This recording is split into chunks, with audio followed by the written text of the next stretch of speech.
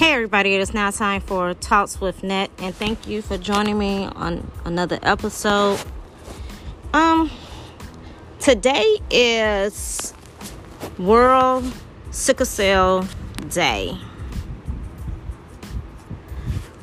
Each year on June 19th, countries all over the world celebrate World Sickle Cell Day, which was initially presented as a resolution by the United Nations in 2008. The goal of this day is to recognize sickle cell anemia as a public health problem and promote education about this genetic condition.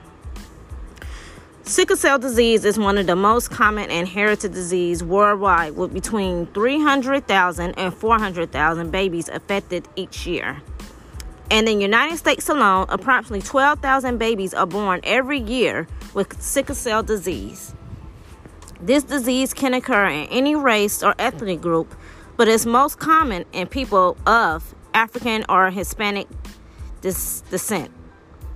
In the U.S., 1 in every 365 Black Americans and 1 in every 16,300 Hispanic Americans have sickle cell disease. What is sickle cell disease? Sickle cell disease, or red blood cells, should be shaped like a disc that looks like a donut with a hole filled. This shape allows red blood cells to flow freely in the blood vessels. Sickle cell disease is an inherited blood disorder of hemoglobin, a protein in the red blood cells.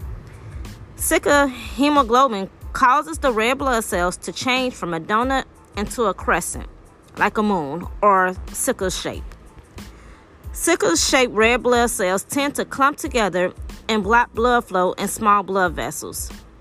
Additionally, they do not survive as long as red blood cells without sickle hemoglobin.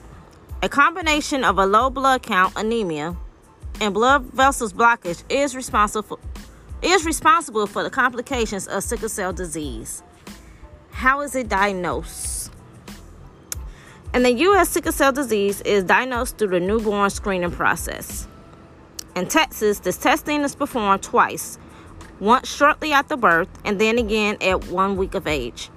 The results of these tests go directly to the physicians identified by the child's parents, with the recommendation the child be referred to a specialist center. The screening allowed them to diagnose and identify children with sickle cell disease before complications occur.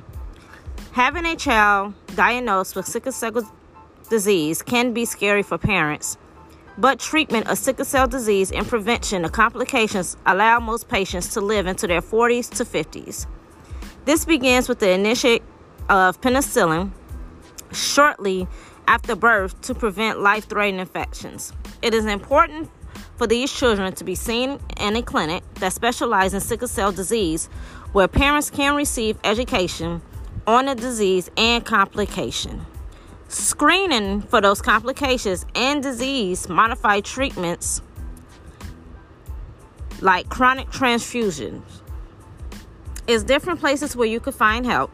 The Texas Children's Sickle Cell Center is one of the largest centers of its kind in Texas and the U.S.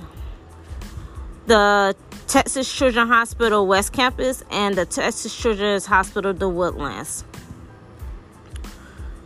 Me personally, I have had family members that have had sickle cell and have passed away from it, but I also have someone that's still dealing with it.